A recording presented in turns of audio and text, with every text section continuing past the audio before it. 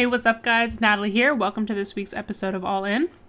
On this week, we have Becca Lee, who is a coach and co-owner of Strength Ratio. She works on site and remotely with athletes really around the world. This week, we really focused on the training differences for master's level athletes. So whether you're competitive or just looking to get in shape and you're at an older age, this podcast has really great information for you. If you coach these athletes, this would be a great podcast to listen to as well. And we touch on the sustainable training model, which is relevant to athletes of all ages. So without further ado, let's go all in and hear from Becca. Hey, Becca, it's awesome to have you on. I'd love to go deeper into who you are and what you do. And I thought I would give you the chance to introduce yourself as what you do for work and what you do for training. Awesome. I'm super excited to be on the podcast with you. And kind of some background on myself. So talking about masters lifters, we're talking more about kind of your weightlifters, CrossFit, and then also just general health. I actually came into the kind of fitness and strength training industry a little bit later in life. So it was kind of interesting as I was aging into more of a master's age as I was learning and doing this stuff. Which is really cool. But my background is in tons of just outdoor and athletics. So I kind of grew up playing team sports, and then really college through my 20s and early 30s, I mostly worked in the outdoor industry, guiding people rock climbing, backpacking, whitewater paddling. And that was just an amazing sort of start to my life because it really instilled a ton of just the idea of just movement and fitness, but in just a totally different realm. And when people meet me, they're like, "What? You're 40?" And I'm like, "Yes, I'm 40." They're like, "You don't look 40." I'm like, "Well, I kind of grew up like I was a kid, So I stayed just had that just playful, kind of spirit to my work because I worked in the outdoors and something where people came to spend time for recreation. Right. And so just constantly moving and just active throughout my whole life. And I actually once I realized that I couldn't do that forever based a little bit on my age, once I got to my early 30s, I realized, wow, I can't backpack for the rest of my life, and I can't sleep in a tent and on the ground for the rest of my life. What's next? And so I actually got into, this is around the time where I got into CrossFit and started learning weight training and strength training. And on another professional realm, I became a massage therapist as well. So I was very interested in how those two things fit together, and how I could assist people in basically just living their best life. Because that's sort of what I was doing when I worked in the outdoors, getting people to be active and having a positive relationship with their bodies and with the outdoors. And so it was kind of a natural fit to go into coaching and massage therapy to help people realize that they could continue to have a good, positive experience with their bodies, and also just a good positive experience staying fit or being introduced to fitness and just health as they went through their life. And so I've worked with a lot of teenagers in general through my time in the outdoors. I worked with a lot of teen programs, and in coaching I've worked with some high school students, but I've primarily worked actually with just the adult population. So when you think about adults as being basically, 21 to 45-year-olds, that's a huge, group of the population. And so I now I currently coach full-time, both in person and remotely. And I work still a little bit as a massage therapist, also realizing I can't also do that forever with my body and how I age. And so I'm a owner and a coach with Strength Ratio based in Asheville, North Carolina. And our approach to training really is all about sustainable training. And so that has really fit with like my life goals for myself, because I've always seen myself as I want to stay young at heart as long as I can, but also in my body. And our sustainable training approach, which we'll delve into a little bit more in detail for the rest of this podcast, is just really in line with kind of that vision. So. Right. Yeah, I love that. All those stuff are so interesting, and I love how it's progressed from kind of being outdoorsy into, working with teens and then the adult population and getting into training and coaching yourself. So I know you touched upon it a little bit, but I'd love to go into like how you specifically got into training. So was it CrossFit that you found first? Yes. So I started doing CrossFit. I was introduced to CrossFit in 2009, and I was actually still working pretty full time as an instructor in the outdoors. And so my first year of CrossFit was like very touch and go, hit or miss, because I would be gone on a trip in the woods, like backpacking around for like a month, and then I would have maybe like a week or two where I would be off and I could do CrossFit and I'd get really into it. And then I'd be like, oh crap, I have to leave again. And so that first year of CrossFit was like super exciting to me because it was this new way to use my my body in a way that I hadn't before.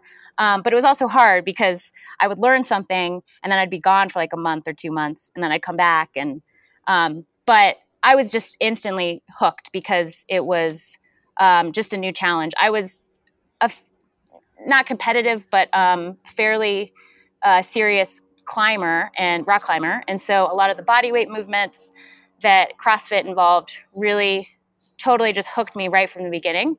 And let's see, it was probably 2011 when I decided I couldn't work in the outdoor industry anymore full time. And I left Outward Bound and decided to go back to school, massage school. And so that's when I kind of put some roots down and decided that I'm going to go all in and just try to figure out how can I help people? How can I become a coach? How can I work in this industry? And I really trained CrossFit style until 2015. Okay. And at that point, I kind of got to this place in CrossFit where I think I was 30. Yeah, so I just turned 40 this year. So I was a new sort of like master's competitive lifter at that point. I was 35, so I could compete in the 35-year-old group at that point.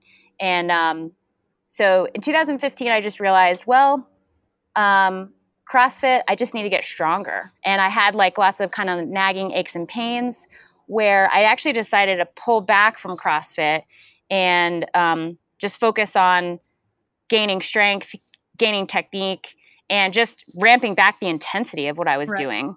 And that really led me into training more full-time in weightlifting competitively.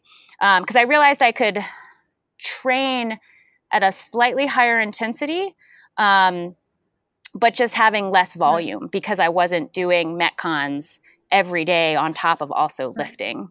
And that was, that was sort of a goal-oriented change. But in hindsight, it also actually really helped with where I was for my age at the time. Looking back, like when I think about, I probably wouldn't have been able to sustain that volume and intensity of what I was doing in my mid-30s for much longer. And so now I do still do some CrossFit style training. I just don't do it as frequently. But I do love it. Yeah. So do you have any current goals like with your weightlifting? And I would love to touch upon like the competitions you've competed at in weightlifting. Yeah. Current goals right now, I'm really just trying to, like many of the people listening potentially, trying to just be really balanced. I'm really focused on my work and some of my work goals right now with my coaching, and really just trying to go all in with that and kind of master that. And so that takes away from, some of the training time that I have. But at the same time, I'm trying to maintain and do like 1 to 2 big competitions a year versus like 3 years ago when I started, I was trying to do a competition like every month. I know people who do competitions every weekend. So yes. Yeah. So I've just gotten a little bit more choosy about kind of what I'll train for and sort of peak for, because I can really only do that given my time 1 to 2 times a year. And the first year that I was training in weightlifting, I qualified for the American Open as a master's athlete. And I've had it as a goal to do that again, to repeat that. And it just continually gets harder. I'm aging, so that makes it a little bit tougher. And also, as you know, the totals in weightlifting are increasing every year.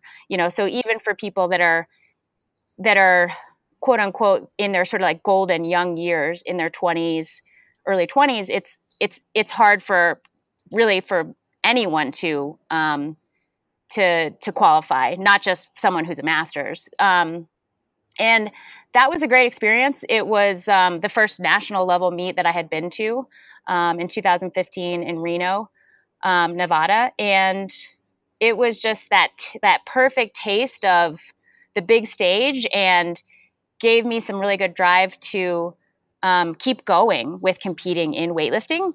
And the masters weightlifting community in the U.S. is very, very active. It's gotten more active, in the last 5 to 6 years. And it has really, really, like I said, it's just given me that drive to do the best that I can, and also just to be on the big stage. And I've really loved competing at Masters Nationals the last several years, and the Pan American Championships. And, I may look to continue doing that in the future. But like I said, my goals are shifting just slightly in terms of like the time that I have to put into the training. And I think I would, love to go and just participate at those events, versus in the past, the last couple of years, I've been like, I'm going to go to those events and I'm going to medal in those events.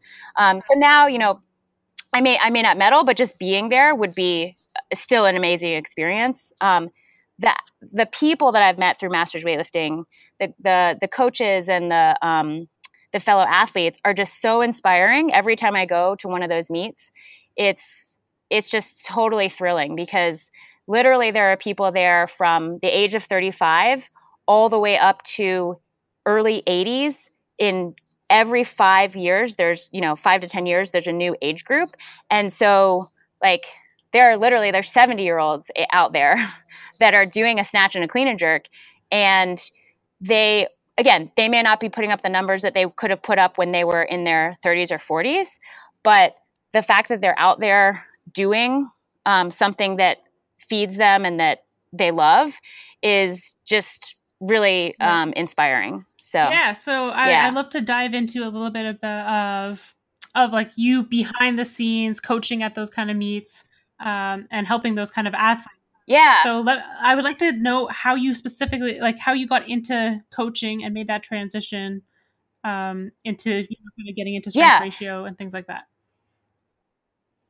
Yeah. So, like I said, I learned CrossFit. I literally was just a new client at a CrossFit gym, and, did the best I could for a couple years.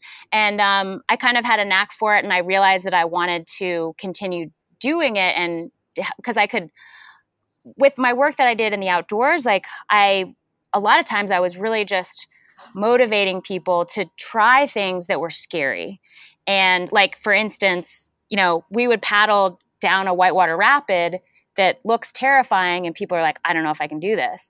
And so I realized I had like just the interpersonal skills to be able to help take people through a challenging experience. Like for anyone who's learned how to do a back squat or a deadlift or a snatch knows, especially if you're learning it later in life as a master's, knows that it's a scary experience. You look at the weights, you look at the bar, you're like, oh, I can't do this. It's similar to like looking at a river and being like, I can't do that. And so I ended up interning at a CrossFit gym here in Asheville, and worked just doing a ton of observations with a lot of clients, both individually from an individual perspective who were having programs written specifically for them, and both in a class setting. And I, in terms of certifications, my, intro into this field definitely has not been through the traditional routes of, going through school. My education is in people. It's in sociology and psychology. So I did a lot of extracurricular study, basically. So I've gone through USA weightlifting coaching seminars, and at the time it was OPT. Right. It's now called OPEX coaching. And that was actually super informative. All of those things were super informative. I don't actually have a CrossFit Level 1 certification, but more so my study has been done extracurricular on my own out of choice, or through the certifications that I mentioned. I've heard a lot of good things about the OPEX, or previously OPT, and I know they're doing a lot of awesome things for bringing individualized programming into CrossFit, which is one of the things that Strength Ratio is doing. Yes. So maybe let's touch upon the sustainable training model that Strength Ratio has, and how you kind of use it for masters athletes specifically. Yeah. First off, I'm a strong believer in individualized training, really for any athlete. However, individual training takes more investment. It takes more personal time investment of the athlete and monetary investment. So it's not something that's for everyone. But I think if somebody could wave a magic wand and be like, I'm going to just, be able to easily afford personal training, individualized training, then I would say, like, hands down, it's such a great experience for anyone, no matter what your age or what your goals are. But when you look at somebody who's a master's athlete or just aging population, I think it's even more critical because the needs of the individual are just greater. And the potential adjustments or considerations in a program are going to be greater. And also the impact of what you do. So like what am I trying to say? The impact of giving somebody a program that is a little bit more cookie cutter to someone that's 20 is going to be, that's really maybe not going to impact them that much. But if you give that program to somebody that's 50 and they try to keep up with what the 20-year-old's doing, it's just going to wreck them and destroy them and maybe just turn them off of strength training in general, which is the last thing I want to do. Like, I want to help motivate people and get them doing what they can do so they can be stronger and maintain longevity. I listened to a podcast with OPEX yesterday with one of their directors of coaching, and he was saying, like, he got asked, how come we haven't seen that many individual athletes, that you're specifically coaching individually go to the games, whereas, maybe on CompTrain or something, you see more. And he was like, well, that's kind of like the see what sticks model, where you're just throwing all this training volume at someone and seeing what sticks. And he's like, if you're under 25, maybe that works for you. Like, maybe you're that kind of 1 in a million person that can handle that crazy high volume, and, you can recover, and that just like kind of leads to your success. But he was saying when you're older, like, it matters even more that you have something very individual, because you don't have the same ability to recover. So if you're choosing exercises that aren't giving you the best kind of ROI, then you're kind of wasting your time. Absolutely. Yeah.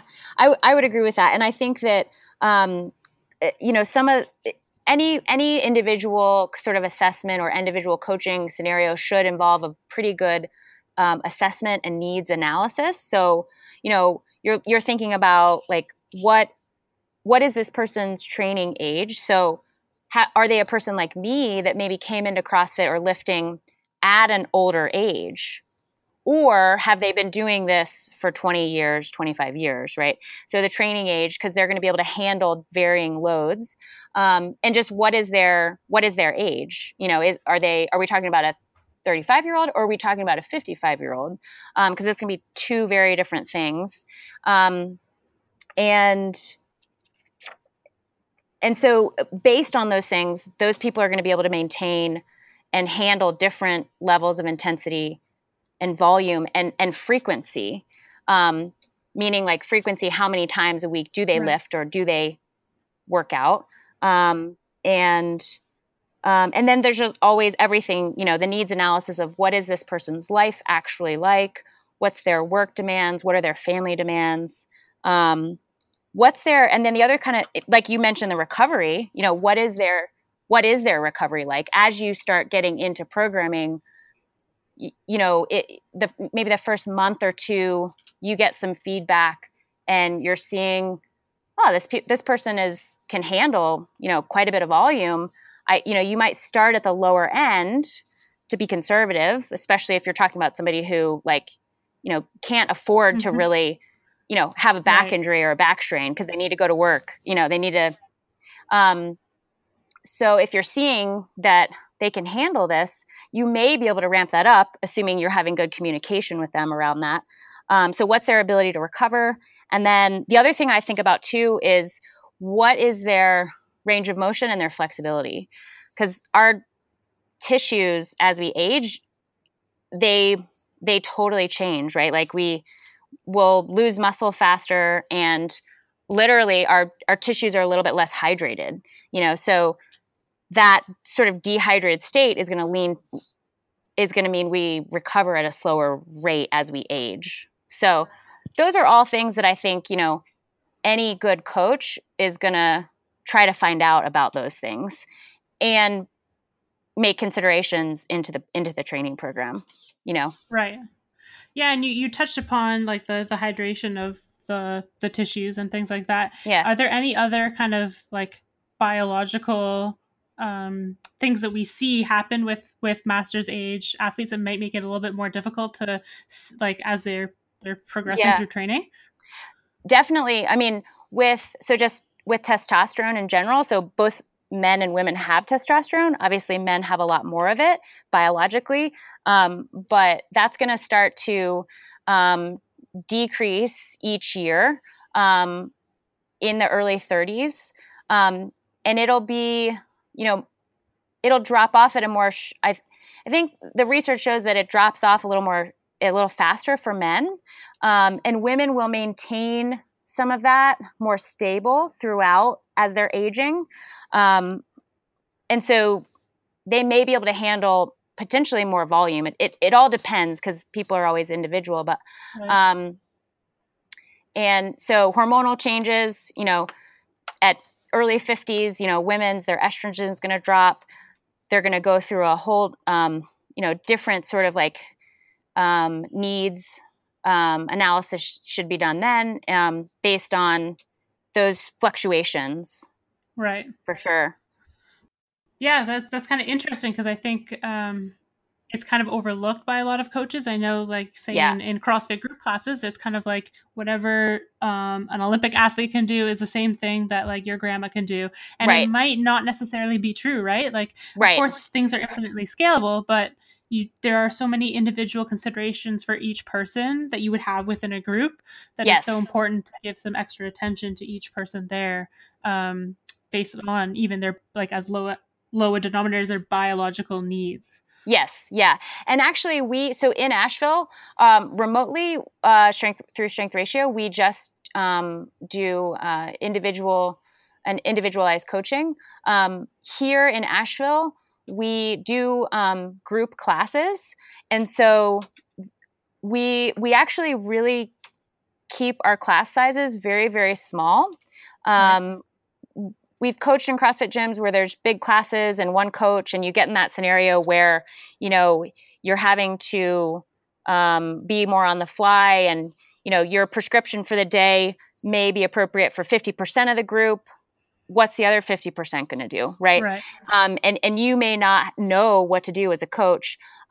So we actually keep our class size very small, and as we onboard athletes into that setting, we do let them know that we always would rather have them let us know kind of where they are for the day, where's their stress level been, where's their, how's their body feeling, how's their recovery been, so that, have them let us know that at the beginning of class so that we can make adjustments as needed within a group setting. Right. And that is very tricky to do. A lot of people have asked us, well, how do you do that? Like, do you have a formula for that? Is there a, is there a spreadsheet for that?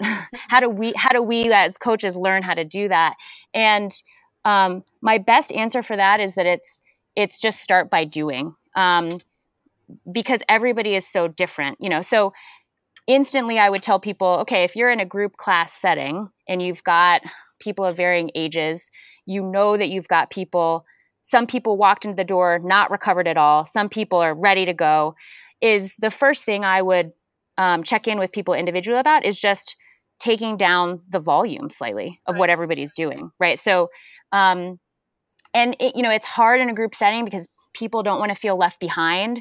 They don't want you to tell them, well, Natalie, I know that you're not recovered as much and you're having some life stress. So in every round, instead of you doing 50 air squats, I'm going to have you do 25 air squats. People are like, but I'm not doing what the class is doing. And that can be so hard for somebody to accept.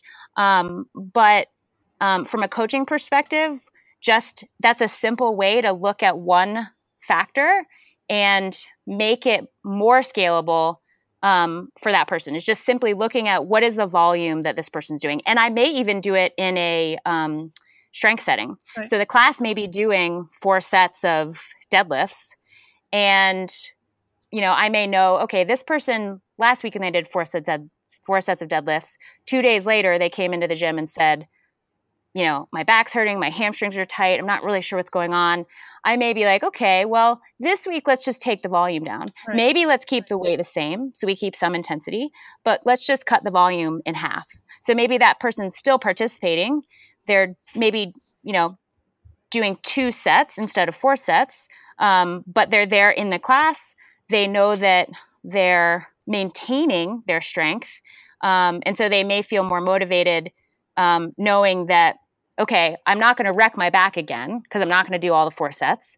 So that the win in this situation is, yes, I'm only doing 2, but next week I'm still going to be able to show back up and keep doing this instead of like pack my bags and I'm done. I'm not coming back to the gym. Right. And it can be really hard to get athletes to see that. And in our group model setting, we control that by keeping things a lot class size is a lot smaller so that we can just build better rapport and good relationships with athletes so that they trust us, so that the day that we tell them we're going to cut your volume down by half, they trust and know we have their best interest in mind. Right. And they know that they're bought into the idea that, okay, I know you're doing this to me this week so that because you want me to still come back to the gym and you want me to continue getting better in the big picture. And that's hard and it takes time to do that. It can be, almost impossible to do that if you have a class of 15 people. Oh yeah. Or more. I've been in classes that are like 30 plus. Yeah. And so that comes back to, I think, why the individual model is so critical, so important. Yeah.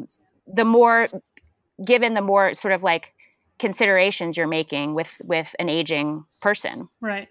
And so I know actually, so what you touched upon is kind of an argument of some people who are against remote coaching, where they say through remote, you can't really get that same feedback with a coach. You don't walk into the gym and can look at the coach and they can see the stress or so on and so forth.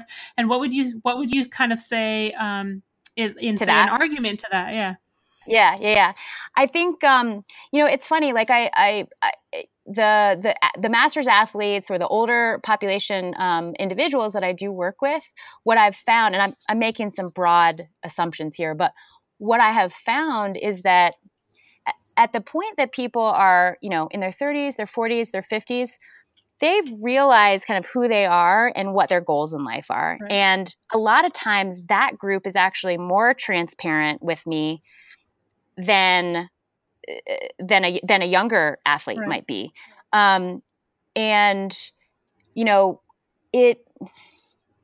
It's always, we always onboard people in the beginning by telling them, look, we're here to help you get better in life. We want to help you do that through your gym workouts. We want to help you get stronger. But if that is starting to detract from your life, then, you're playing a game that you're not going to win. And so I think that's just something that is an assumption that we start with. And you know what I've found, Natalie, is that when you start with that assumption with people, when you're onboarding a remote athlete, somebody who's at a distance, they will inherently know whether they can fit into that model or not. Right. So I've even had people in person that are like, wow, okay, so they're like, I don't know if I can do this. And that's just that person having to sort of like check themselves at the door and their ego at the door.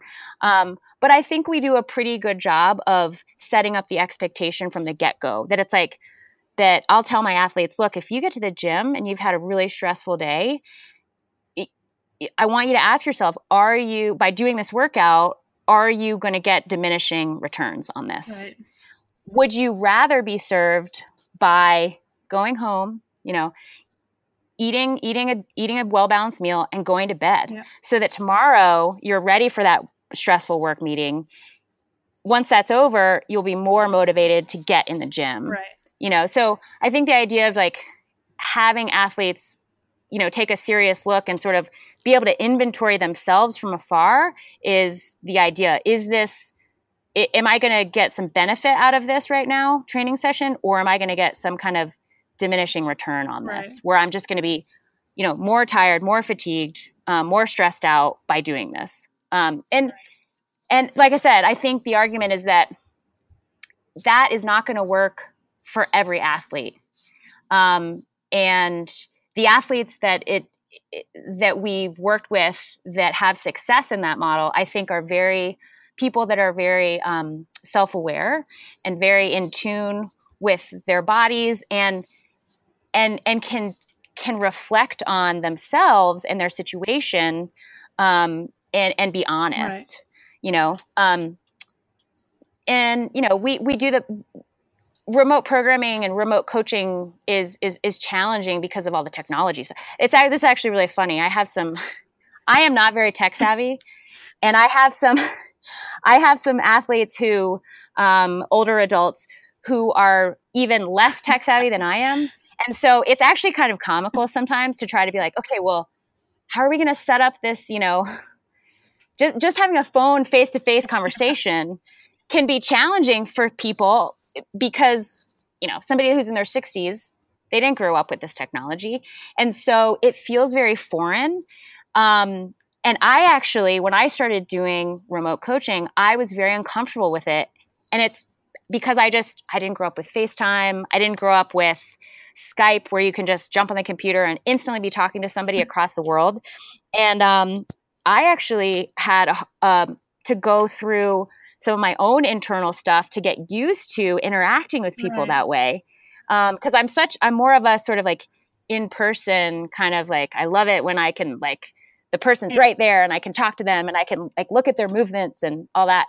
And so it's been interesting, like reflecting like, okay, I have to get comfortable with the technology so that then I can help an older athlete who may not be comfortable with it be more comfortable. Right.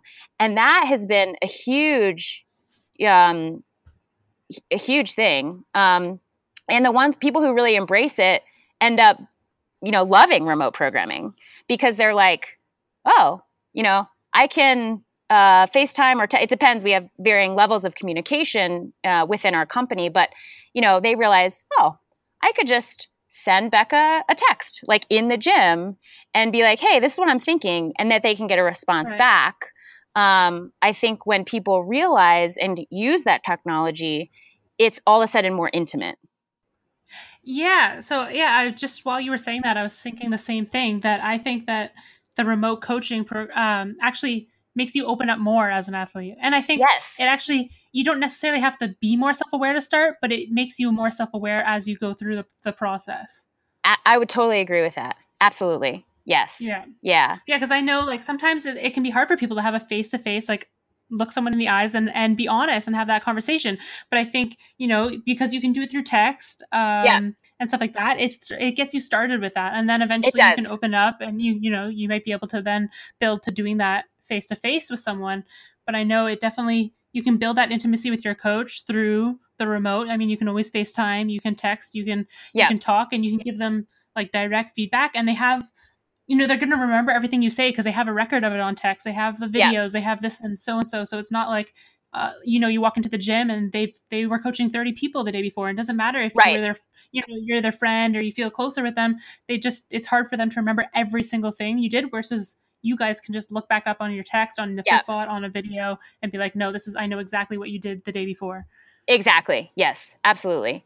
And so from that perspective, I think it's great. And I know for me, like all it took for me was to, and this is, I'm talking from the coaching side of it, but I can imagine from a client side of it, and I've had clients tell me, I'm a little nervous about this. I've never had a remote coach before. And I totally get that. Cause also from a coaching standpoint, I first started coaching people in person. And so I get that there's going to be some discomfort with that initially. And what I encourage people to do is just give it a try, just go for it. Because like you said, it can actually break down some barriers and give you some self-awareness that you didn't realize unless you actually try it, Yeah.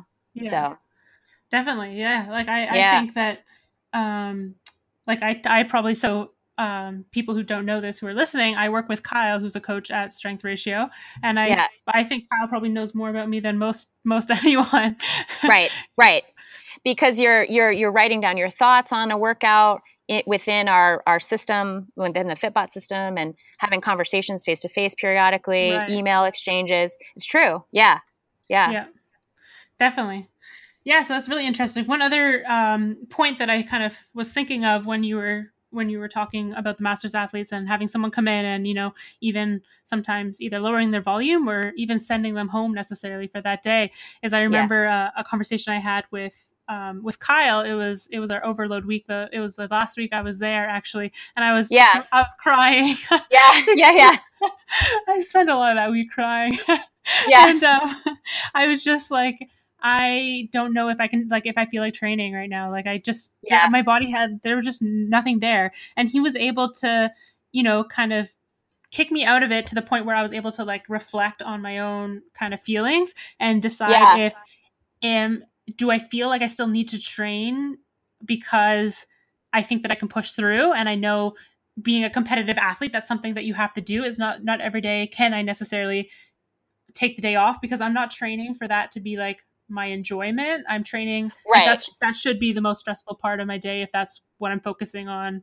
Right. If that's your goals, right? Competitive. Yeah. Or he was saying, or are you just guilty that you're not, if you're guilty, if you take the day off, right?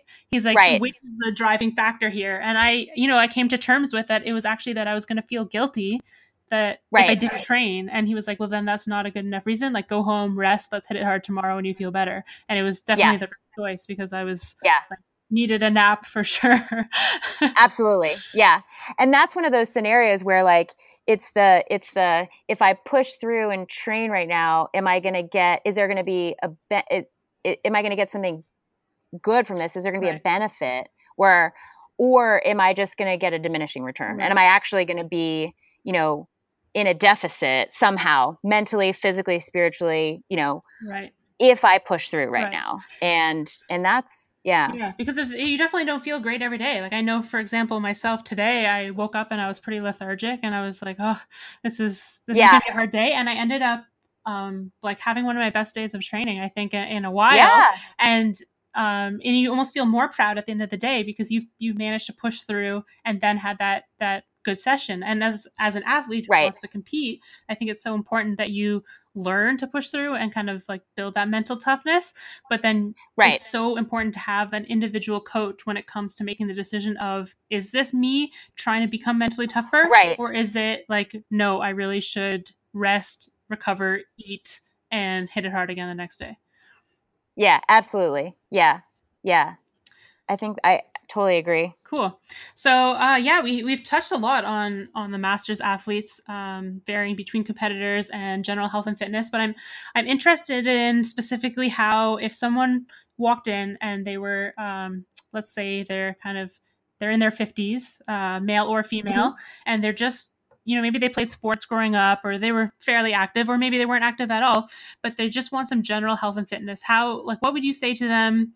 And how would you get them to kind of buy into getting started? Because I know a lot of these athletes of this age, and this is something I even hear from my own parents, that they're worried they know they're going Yeah. to be sore, right? Like they're going to go in that first day and be Right. sore. And a lot of us who are fitness enthusiasts, we know that you're going to be able to get over that by being consistent. But Right. it's kind of, But what would be yeah, because as a yeah, master's athlete, it's a little bit different. Like, you know, as you have someone my age and they come in and it's like, handle being sore, that's fine. But a master's, they might be totally. raising children, they might have work, or they might just, because of their age, they're going to be sore for longer. So what do you kind of Right. do to get them kind of started? Yeah. I think that's a really good question. Essentially what I would do is, go through a movement assessment, and because we want, our approach is based on scientific principles. And so we want to be able to measure progress long term. And so I would be really clear with them about that and say, we're going to look at some movements where we can get some baselines. Like, and I tell people, like, this is not a test. This is not like, oh no, I need to be in shape just to do an assessment. No, Like right. sometimes people think that, like, where they're like, I have to go and work out and, hire a personal trainer before I can even go into the Yeah. gym, kind of thing. And it's like, I remind people, it's not a test. It's just to kind of get some baseline numbers and movement. So when we look back in 6 months or 3 months, we can see if we're making progress or not. Because that's the thing is, like, if somebody's not progressing, you've got to look at, okay, what's the training program? Why are they not progressing? What are their goals, relative to that? So I'd put them through just a basic movement assessment. And I think when you're talking about populations that are, anywhere from 40 and over, and a lot of this depends on have they been active previously or not, is I just look at general flexibility. Okay. So what's their ability to get into a squat position? What's their ability to maintain some posture through their upper body and their torso and their rib cage, and find some areas for improvement. And I've actually had people who are doing this for just general health and fitness, where I've said, your first goal is going to be that you're going to be able to do this warm up without being winded, seeing improvement in the actual movements themselves. And people get excited about that. Like I've had athletes write back and be like, "Oh my gosh, I can do this warm up now without breaking a sweat, and I can do all of the movements to full flexibility." Whereas when I started a month ago, I was sweating. I couldn't even get into these positions. And so just even like finding some ways where they can instantly be successful and instantly have places where they can focus on. So just overall movement and flexibility. And then in terms of strength, starting with very low intensity. And, we always start any athlete, even if it's a competitive athlete or somebody who's, quite young or who has a big training age, we always start people with a basic acclimation phase. So we want to improve some of their base conditioning. So just their basic aerobic conditioning. And that's going to look very different for different people. But, for someone who's maybe deconditioned and they're in their 50s, if they haven't been active, that base conditioning could look like, maybe they can't take a 30-minute walk without getting winded. Well, some of that, we're going to work on that. We're going to improve that in your acclimation phase. We're going to work on some of that in your base conditioning phase, because it needs to be relative to their life. If this is somebody who's a competitive, I actually have some friends who are very high level competitive masters, ultimate Frisbee players. If one of them comes to me, we're going to be like, okay, your conditioning is really good because you can run up and down that field all over the place. Their baseline conditioning progress kind of check-in will look quite different. But at the same time, we're going to start somewhere and build and acclimate them. And it would be the same in their weight training. So, I am, I actually, some coaches like kind of get the evil coach laugh when they're like, when their athletes are like, oh my God, I'm so sore. I couldn't walk, I couldn't sit on the toilet. And that's funny. And I get that. And it's comical. And we've all been there, but I actually now have started striving, particularly if we're talking about aging populations where recovery is an issue, and where just like life and work, like they need to be able to walk up and down the stairs. They can't be hobbling. I actually now strive to put people through an acclimation phase where they tell me, yeah, I really wasn't that sore. Where I might check in with them and say, hey, how was this first week? How are you feeling? What was your soreness level? Where they actually say, yeah, I wasn't too sore, maybe a little bit, but, generally doing good. And I actually really like to have people telling me that for a couple of weeks so that I know I didn't push them over a cliff or an edge. Because that's the critical moment in the time of a coaching relationship where if this person's goal is just to get a little bit fitter, get a little bit stronger, we don't need to push them so far over a cliff that they are going to be sore for a week, because that person's never going to want to come back to the gym. They're never going to want to turn them off. It's going to totally turn them off. So that's kind of my number one goal, particularly if we're talking about a deconditioned person, and that could be any age person. We could be talking about 25-year-old that, has literally sat on the couch for their life. Or it could be just, we're talking about somebody deconditioned in that, maybe they were an athlete in their younger years, but now they're in their 50s and they haven't been doing anything. So with those folks, I want to get them moving and breathing better and doing some introductory strength work. So we're managing their fatigue, we're managing their soreness level, not pushing them over that cliff. And before you know it, like people, they start performing and it's progressive overload. We might just increase weights very incrementally, if at all. We may choose to not increase weights and increase volume. It's all going to be a little bit dependent on that individual and their goal. But I think that acclimation phase is critical for anyone, but especially for masters athletes. Right.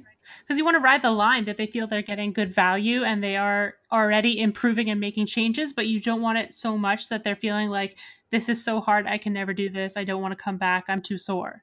Exactly.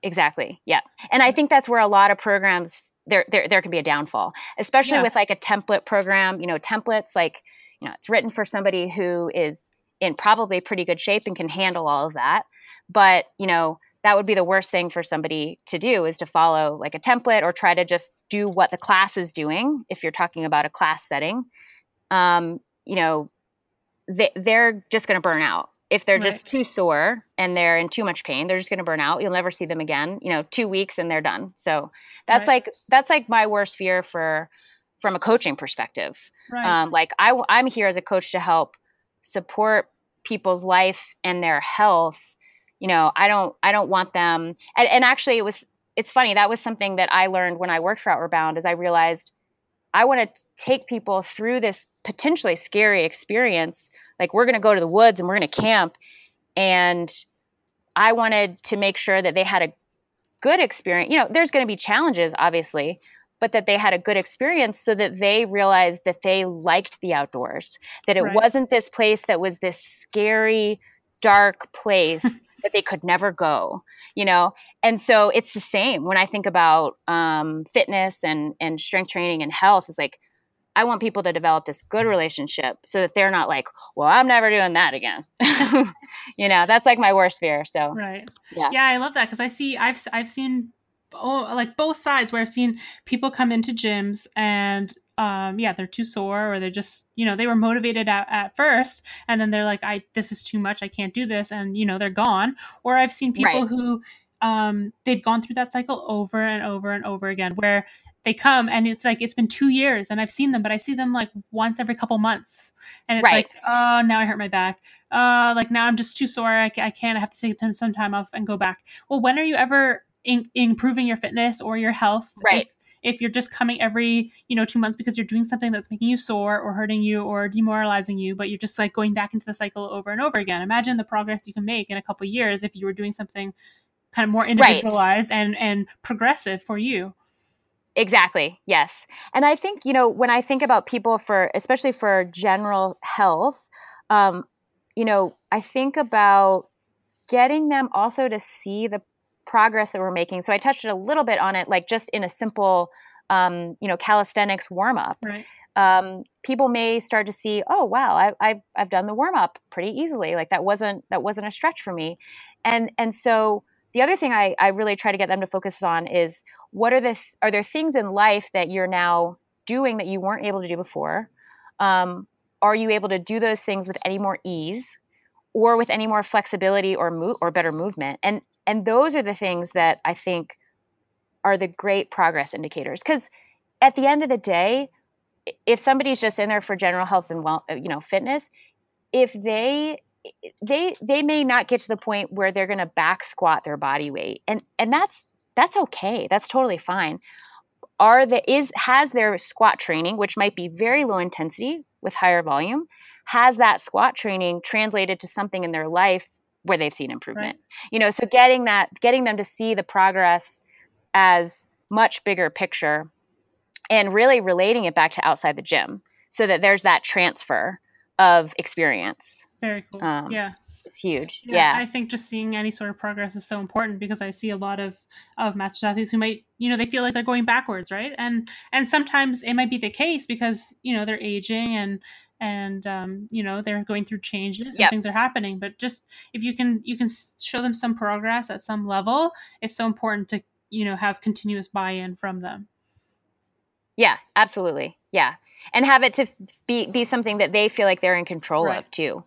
Because if people can directly see, wow, like if I'm consistent and doing, and it depends on the frequency, but if I'm consistent and I'm doing workouts where I can be consistent, 2 to 3 times a week, they'll see that is, they're putting in that work. Yes, their coach is guiding them, but they're the ones putting in that work, which is transferring to all these other cool benefits in their life. Because they're like, oh, I can go on a hike now for more than 30 minutes. Maybe 30 minutes was the max and they just couldn't go anymore. But now maybe they can go on a hike and they can go for an hour because of what they've been doing in the gym because of the work they've put in, Very cool. So, so I have 3 questions that I like to kind of ask everyone. And just before I get into those, I wanted to know if you have anything you wanted to add on the masters athletes.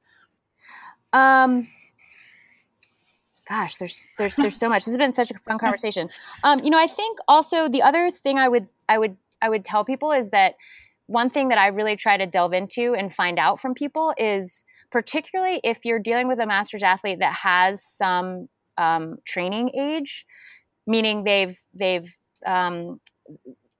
coming into working with you with prior experience, following some type of template, routine, fitness, lifting, something like that, is that, really try to get a good idea of their, obviously their goal, but also their past experience and finding what's worked for them, because masters athletes are going to come with a huge amount of years of experience and knowing themselves and being able as a coach to tap into that and bring that out. So if there's some positive sort of things that they've done in the past, okay, let's regrow those. Let's bring those out again.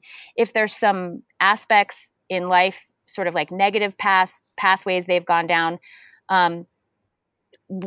it's good to know about those things so we can help support and that we're not just recreating a past bad experience, if that makes sense. Yeah. And also just figuring out what their,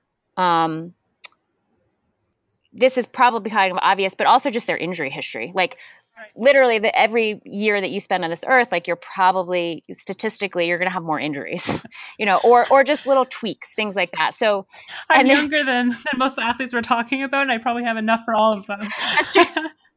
That's true. Yeah.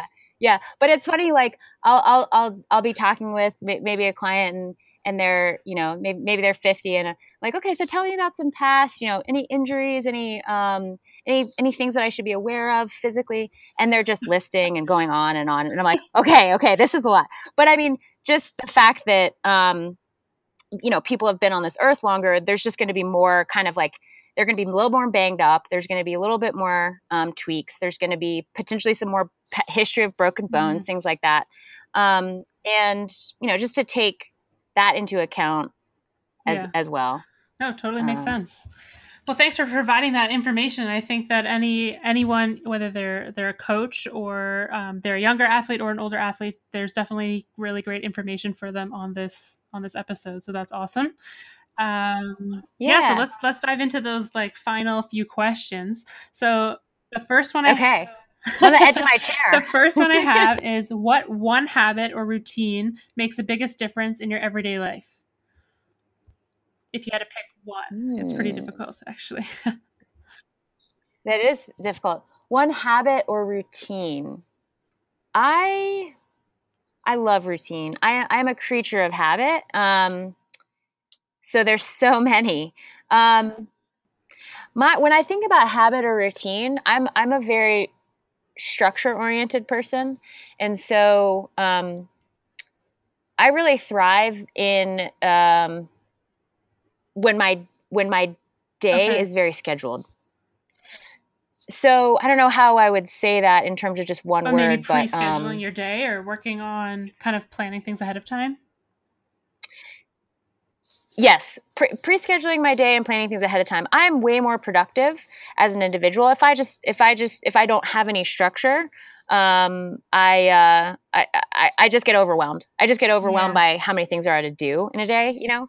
So for me, it just starts with a very regular and consistent bedtime, because that's what sets me up for my next day. So really consistent bedtime and sleep schedule as much as possible.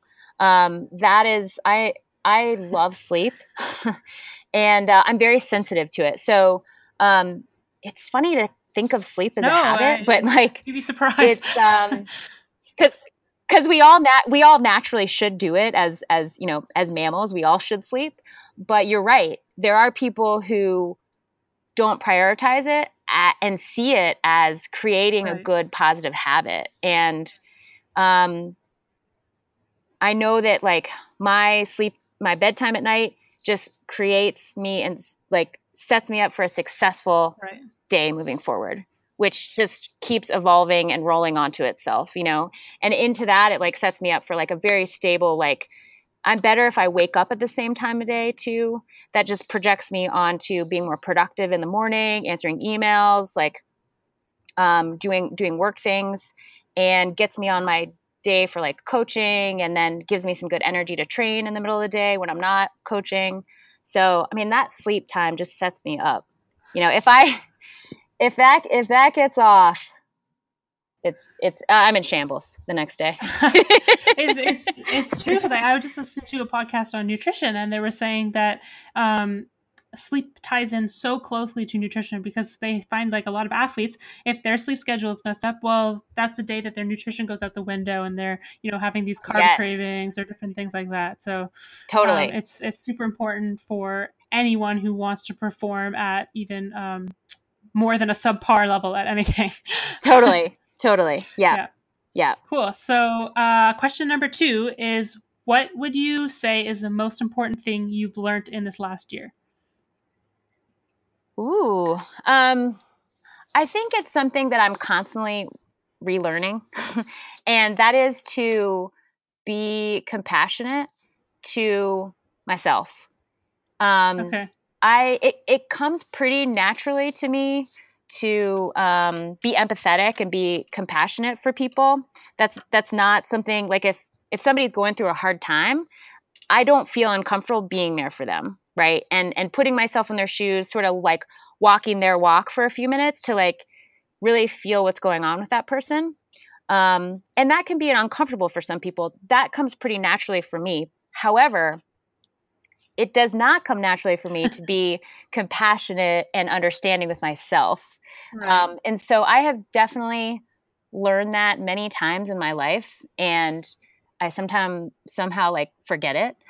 And then, you know, I have some internal struggles and battles and challenges. And then I remember, okay, where, you know, oh yeah, I got to remember that one. So that's a lesson that I'm just constantly learning. The compassion to myself and the intention into myself. Like if I overlook that, I'm not going to be a good coach to help support anyone else. So that is by far number one. That's so important. And it's funny because every once in a while I see it pops up on my Instagram, just the simple quote of talk to yourself as though you would talk to your best friend. Yes. And all I think about is like, wait a second, like it always makes me think, like if I'm in a positive mood and I've already, I've kind of been feeling like gratitude that day and so on and so forth, I might overlook it. But if it's a day where I'm like feeling down on myself or being hard on myself and I see that, I'm like, I would never say this to my best friend. Or like if I was coaching someone else, this is not what I would say to them as a coach athlete.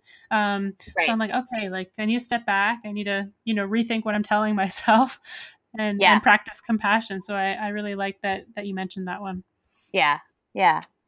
Cool. So last one is, what would you say, so for you, to a master's athlete who is looking to start getting into health and fitness? Like if there's this one quick thing that you would say to them?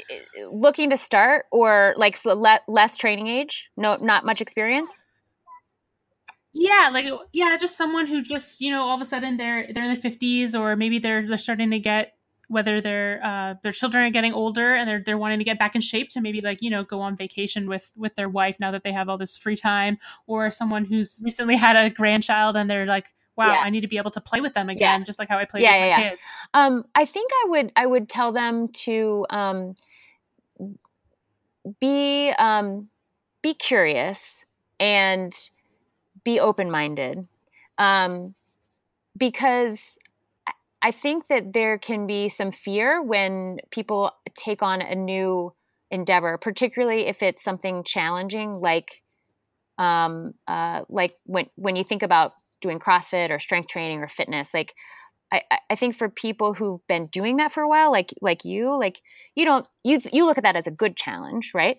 And some people see that as a challenge that's really scary. And I think I would encourage that person to be open-minded and, and have some healthy natural fear as they approach it, but also know that it doesn't have to be a fearful thing. And particularly, I really encourage people to get connected with a personal trainer or a personal coach that clicks with them, so that they find some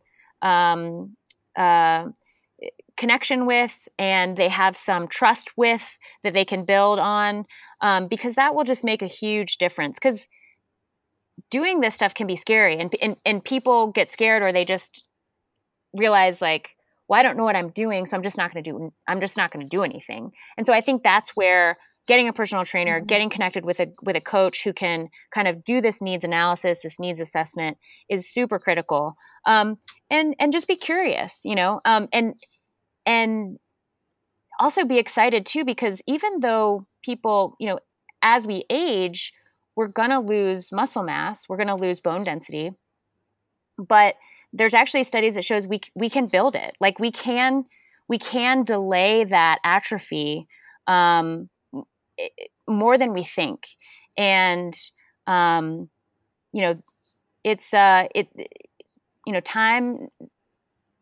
is of the essence, but also like it's not too late either, I guess, to start making small little changes and daily changes to being more active and fit. So yeah. Awesome. Yeah. That's great. Okay. So if people want to find out more about you or Strength Ratio, where can they find you? You can find us at our website is www.strengthratiohq.com, and you can get connected with myself, Zach, or Kyle through that website directly. And I on Instagram, I'm at Becca Lee 53kg. For now, I may have to change that because the weight classes got changed. Weight classes. Yeah. And we're pretty active on Facebook as well, Strength Ratio. You can find us there, drop us a message on the Facebook page, or email us through the website. Awesome. Great. Yeah. Well, thanks so much for coming on, and I hope some people took some good nuggets of information out of this one. Yes, I hope so. Thanks for having me. No problem.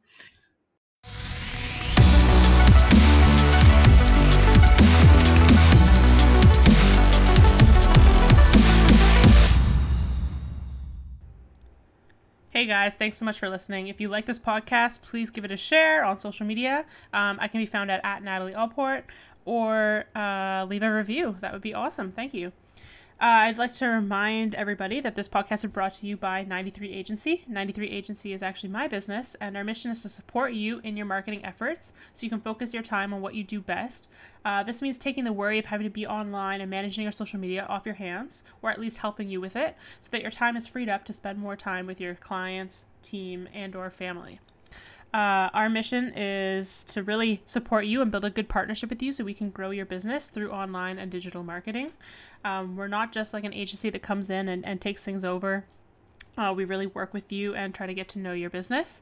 So if you have a gym or a fitness business, feel free to check us out at www.93agency.com or reach out to us at getsocial@93agency.com. As well, we just released a new blog post with some awesome information about the sustainable business and marketing approach that we use. So if you have a gym or a health and wellness business, you should definitely go check that out. We have some great content going up on our blog with more stuff to come. You can also check us out on Instagram at 93agency. Also, if you are an athlete and you love to train and train hard and you want the best compression gear and training apparel that you can get, then you should check out Virus. You can go to Virus Canada's website, which is virusintl.ca, and use the code ALLPORT, Allport, my last name, in all caps to save 10% at checkout. Thanks again for listening, guys, and I hope you have a great week.